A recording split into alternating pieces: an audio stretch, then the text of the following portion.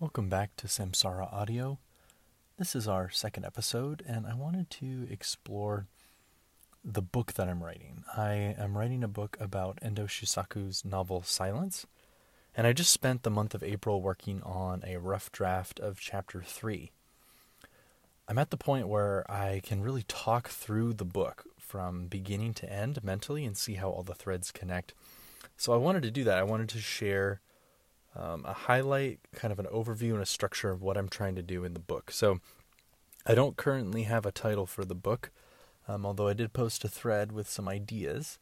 I'll link that in the description. Maybe you could offer me some suggestions on which one you think is best. But if you haven't read Endo Shisaku's novel Silence, which, by the way, the movie adaptation by Martin Scorsese is excellent, and I definitely recommend it. I'm not one of those snobs who says, read the book. The book is good.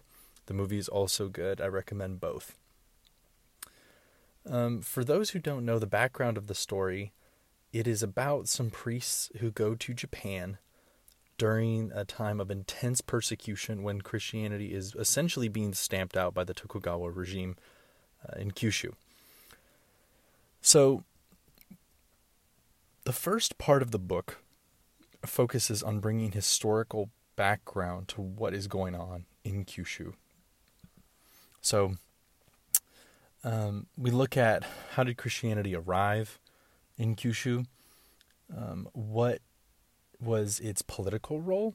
So one of the things that I really wanted to hone in on is two major political events. One is the Shimabara Rebellion, and one is the San Felipe incident. The Shimabara Rebellion is the largest peasant uprising in Japanese history, and it was led and initiated by this sort of quasi-mythical Christian figure named Amakusa Shiro. And it is this explicitly Christian and Roman Catholic uprising fighting against the local oppressors. So it's not only the poor rising up, but it has explicitly Christian tones to it.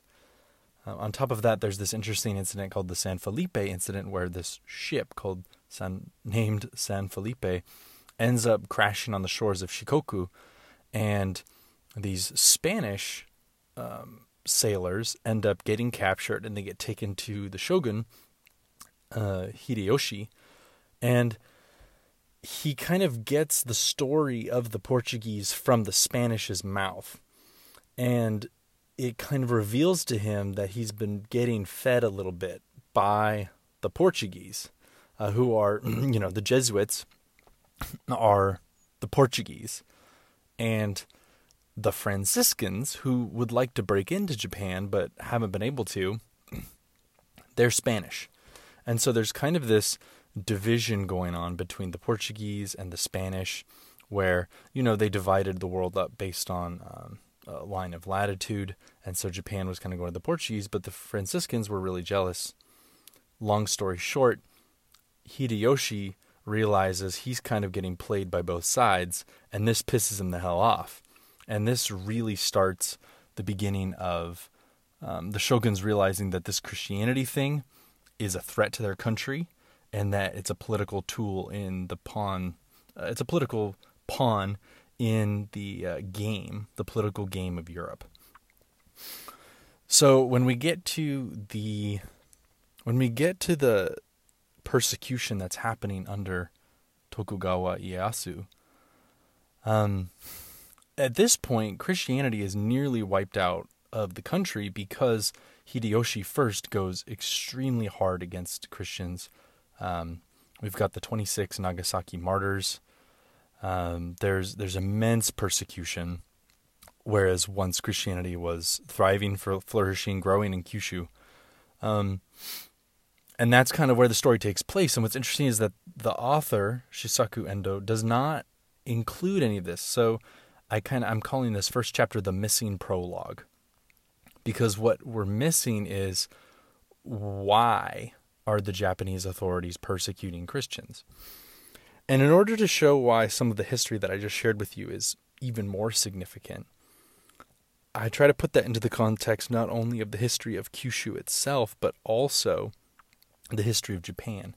So one, the history of Japan is this history of one particular clan, the Yamato clan, trying to subdue all the other clans in order to, and claiming this divine right and trying to basically consolidate power in all four of the islands. At least, not Hokkaido initially. But essentially the history from like roughly the 500s of Japan is this imperial line of the Yamato setting up in Nara and then moving to Kyoto a little bit later and trying to consolidate their power, trying to figure out how they can build a stable, durable regime and more importantly, a Japanese identity that persists across time.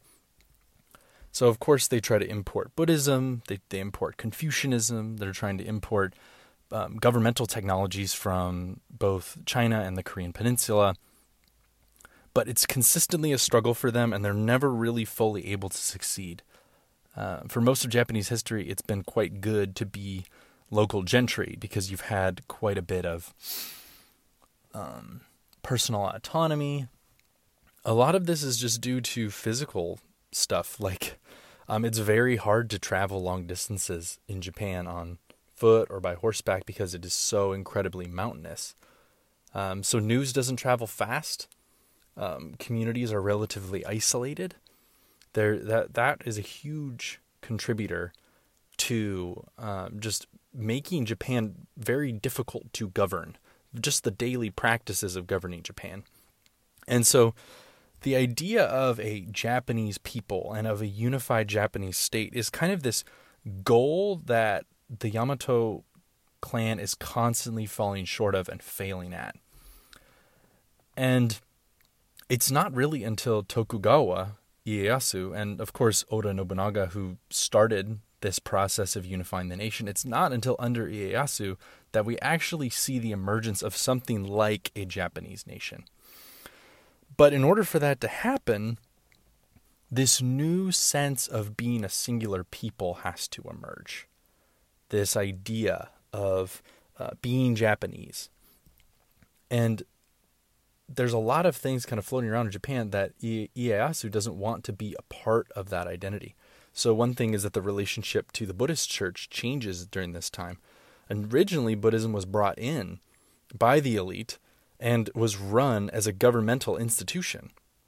But now, under the three shoguns who kind of unify the country, what they do is they downgrade the Buddhist church's importance. They decenter it from the center of civil society. They defund it. They take away its political power and kind of make it their dog that lives on the periphery and that just kind of parrots their answers, that functions a little bit administratively, like people had to register births and deaths at the local Buddhist temple. So it kind of had this administrative function to it, but they took away the money, they took away the power, and they decentered it from the center of culture. So all of religion is getting decentered, whereas also this kind of new construction of kind of a Japanese religion of Shinto is emerging. It's this artificial construction of various local deities and superstitions and even some Buddhist concepts all kind of getting mixed together, but they're ultimately in service of this coherent national identity of being Japanese and of being the Japanese nation. So that's a lot of history, but to bring that all back around, Christianity does not fit into this image at all, especially because it's the only religion that has effectively motivated a peasant uprising and provides kind of these theoretical concepts and the groundwork for thinking emancipation in the context of being poor and oppressed. The problem is that Buddhism just did not have the intellectual resources to think this way. It was kind of functionally a nihilism, and I go into detail about a Japanese Christian in the early 1600s named Fukansai Habian, who wrote the Myote Dialogues, in which he, as an indigenous Japanese Christian, critiques Buddhism as nihilism, says that it doesn't have the resources to motivate ethical behavior, and that Christianity does. And so I go into that. Those are really interesting dialogues, and I think that he hits the nail on the head. Interestingly enough, Zizek he's got some work on this. Zizek talks about how Buddhism, it doesn't have the ability to resist nationalist ideology, as we see, as he points out in, I can't remember the author's name, but there's a book called Zen at War, and you can see how Buddhism just totally got behind the war in Japan, World War II specifically. There just wasn't enough intellectual resources to develop an idea of resistance against tyranny, resistance against a Japanese identity, or against nationalism. So I'm trying to argue that basically what's happening in Japan during the Book of Silence is that a sort of proto-nationalism is emerging in Japan, and Christianity, as this potentially emancipatory force, is not compatible with the nationalism that Ieyasu is trying to forge for a modern, unified Japanese nation. And so from there I get into the details of the novel. Some of them I can't talk about because I would spoil some of the story for you. But the story really goes where there's a priest named Father Rodriguez who is imprisoned and tortured. And the goal of the Inquisitor, Inoue, is to get him to apostatize.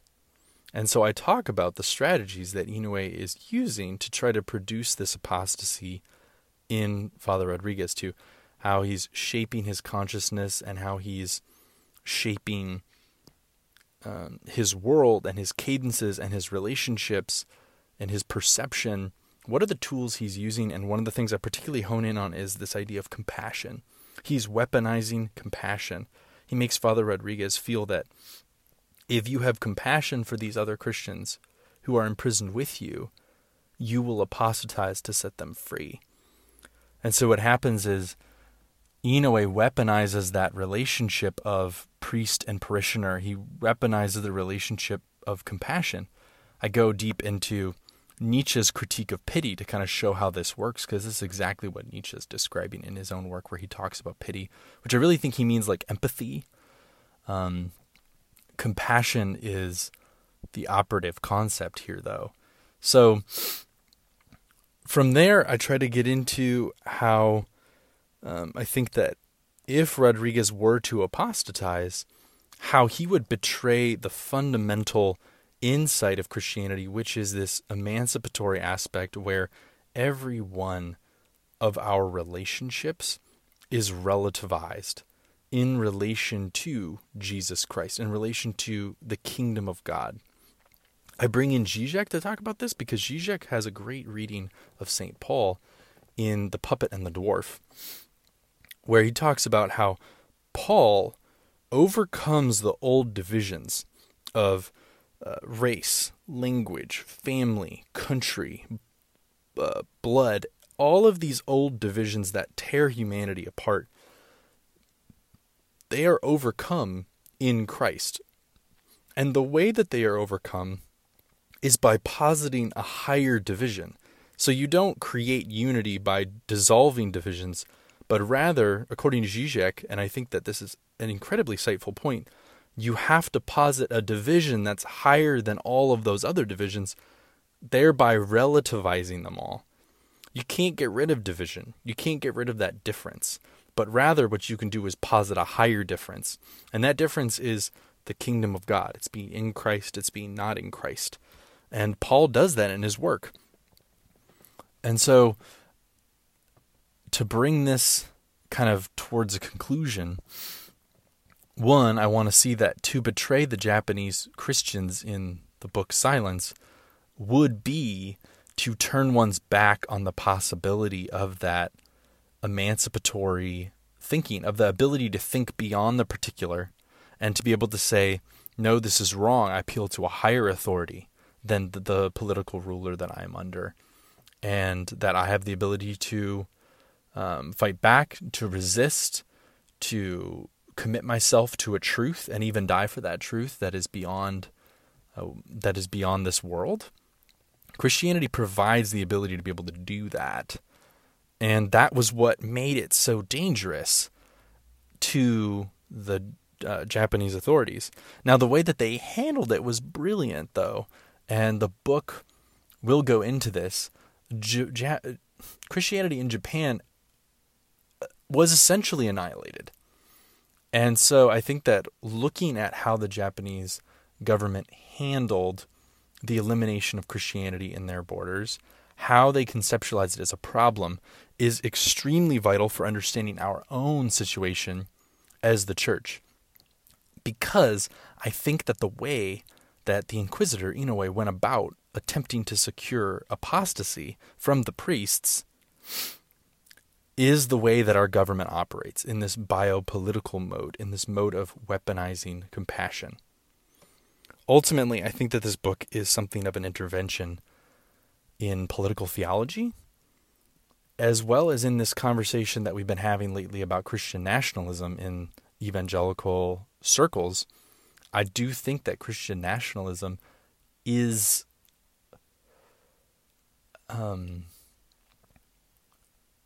I think that it is in danger of losing the core emancipatory element of Christianity, which is this ability to, not only the ability, but just the inevitability with which it relativizes every other commitment. By committing us to the kingdom of God, by the power of the allegiance to Lord Jesus, that fundamentally unsettles any sort of nationalism that is possible. Because nationalism, what is nationalism trying to do?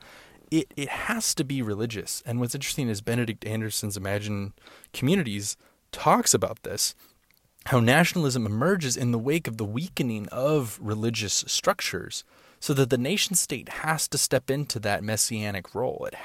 Nationalism is a product of the weakening of religious ties and the nation state having to become this religious entity.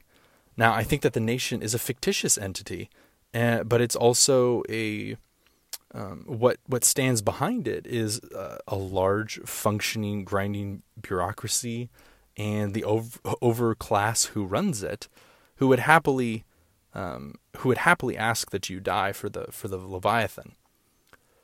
And so this is what nationalism is. I oppose Christian nationalism primarily on the grounds that a nationalism is fundamentally impossible, not only theoretically but practically impossible, but also that Christianity itself is the ultimate force of unsettling nationalism. Like, even if you could brainwash everybody, you would still run up against this force, which is the Holy Spirit operating through his people in this world to unsettle all of the powers and principalities. So, I've said a lot here. There's probably more to say. Hopefully this gives you some idea of what's going to be going on in the book. And if you have any questions, feel free to reach out to me. I would love to interact. You can also interact with me on Twitter at NotStanlee, NOTSTANLEE. Thank you so much for your time, and I'll see you next time.